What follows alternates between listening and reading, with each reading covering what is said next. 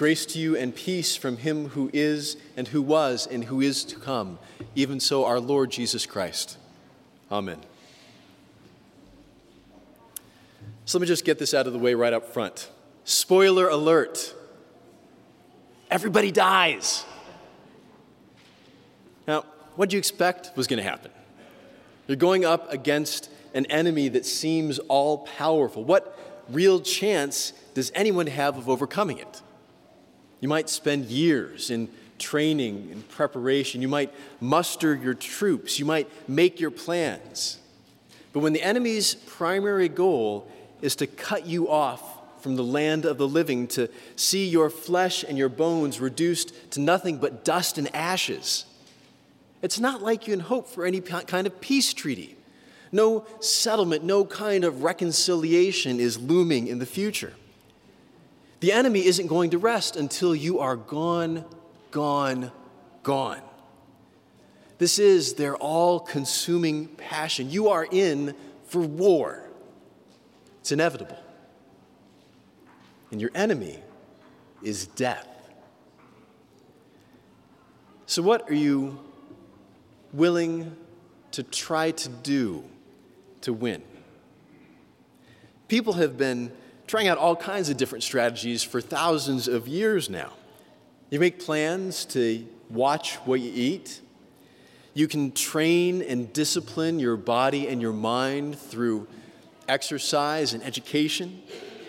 You can incorporate any number of skincare and cosmetic regimens into your daily life. You can take advantage of the latest scientific breakthroughs or medical treatments, even having your body cryogenically frozen in the hope that future cures and advancements might come along.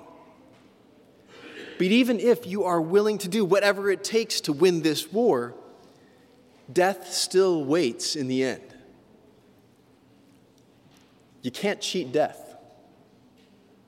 You know how it goes. People die. Family, friends, neighbors, strangers.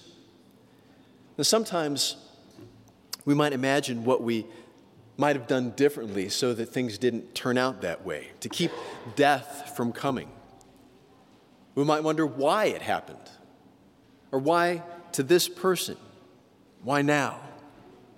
But that doesn't do anything to change how things came out.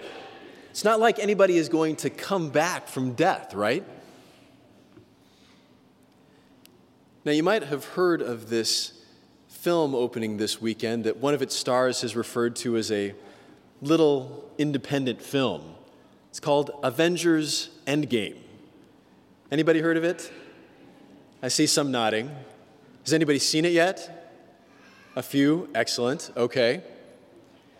Now, this movie, it's not little.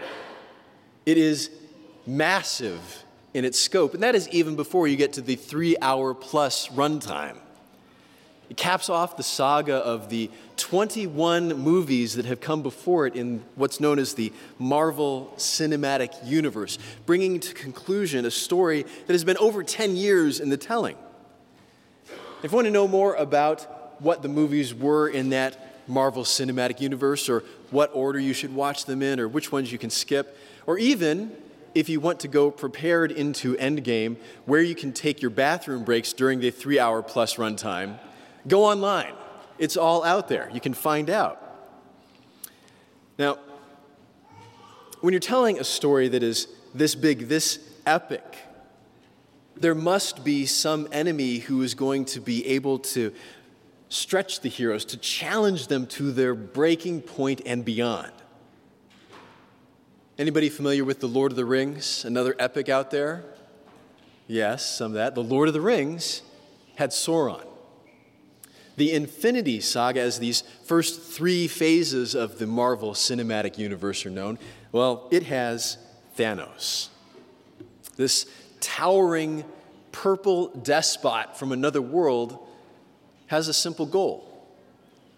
He wants to wipe out half of all sentient life in the universe. Okay. Now, last year in Avengers Infinity War, he showed that he would do whatever it takes to achieve that goal. And if you've seen that movie, well, you know how it goes. So how's it all going to play out? Who lives? Who dies? Endgame, as the title implies, marks a journey's end for our heroes, for Thanos, and for the whole of the Infinity Saga. Now, Good Friday marked the end of a journey for Jesus' disciples. Their beloved teacher was dead. He was buried in the tomb. All their hopes died with him. And yet, somehow life continued on. On Sunday, they were there gathered together, mourning Jesus' death. They knew how it goes. You don't come back from death. Now, they'd seen Jesus raise the dead, yes, but who could raise Jesus? It wasn't even a possibility. And then Mary and some of the other women who were with them came running with this tale that Jesus is alive, that he has appeared to them. Well, that's crazy talk, right? But sure enough, as the disciples are gathered together on that Easter evening, Jesus comes to be with them. Not a ghost. Real. Living.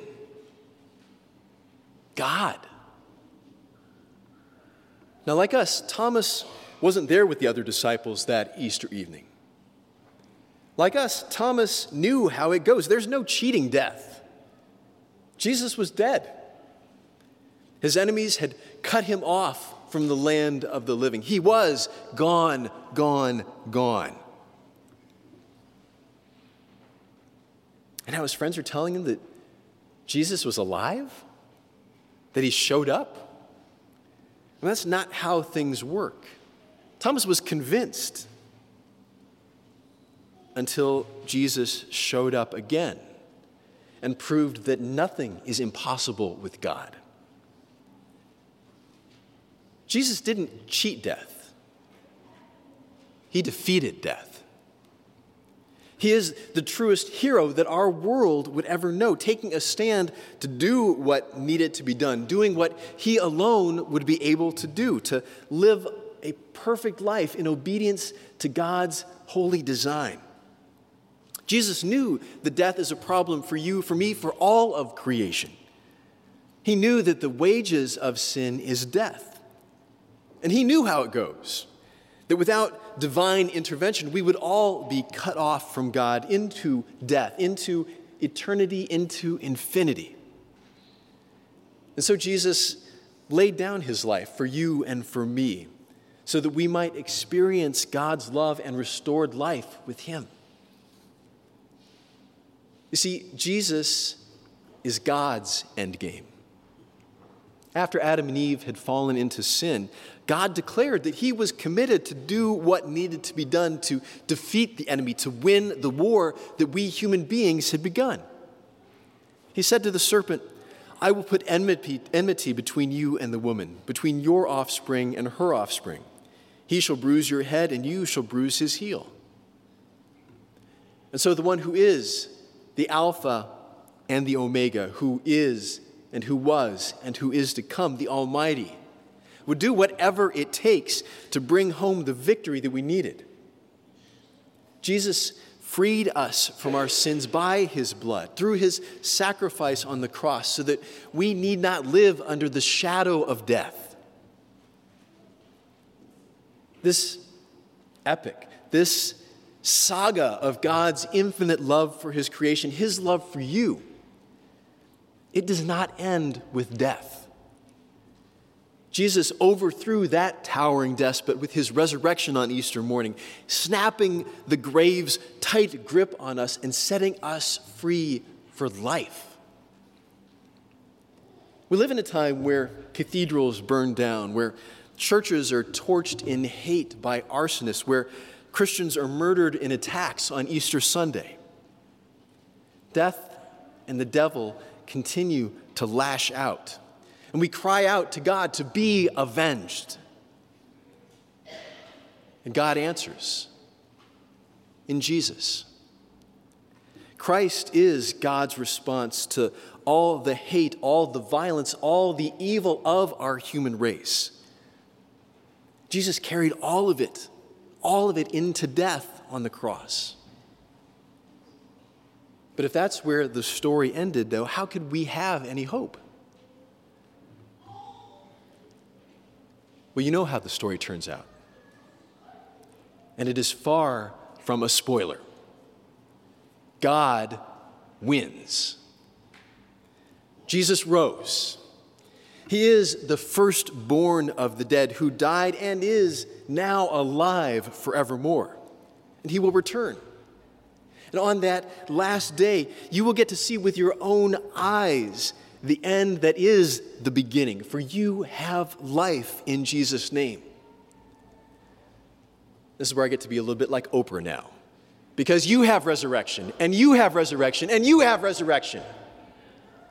Jesus lives. He rose. He is this firstborn for us with Easter, with Jesus' resurrection. Death is not the end. Christ is risen. He is risen indeed. Hallelujah. Amen.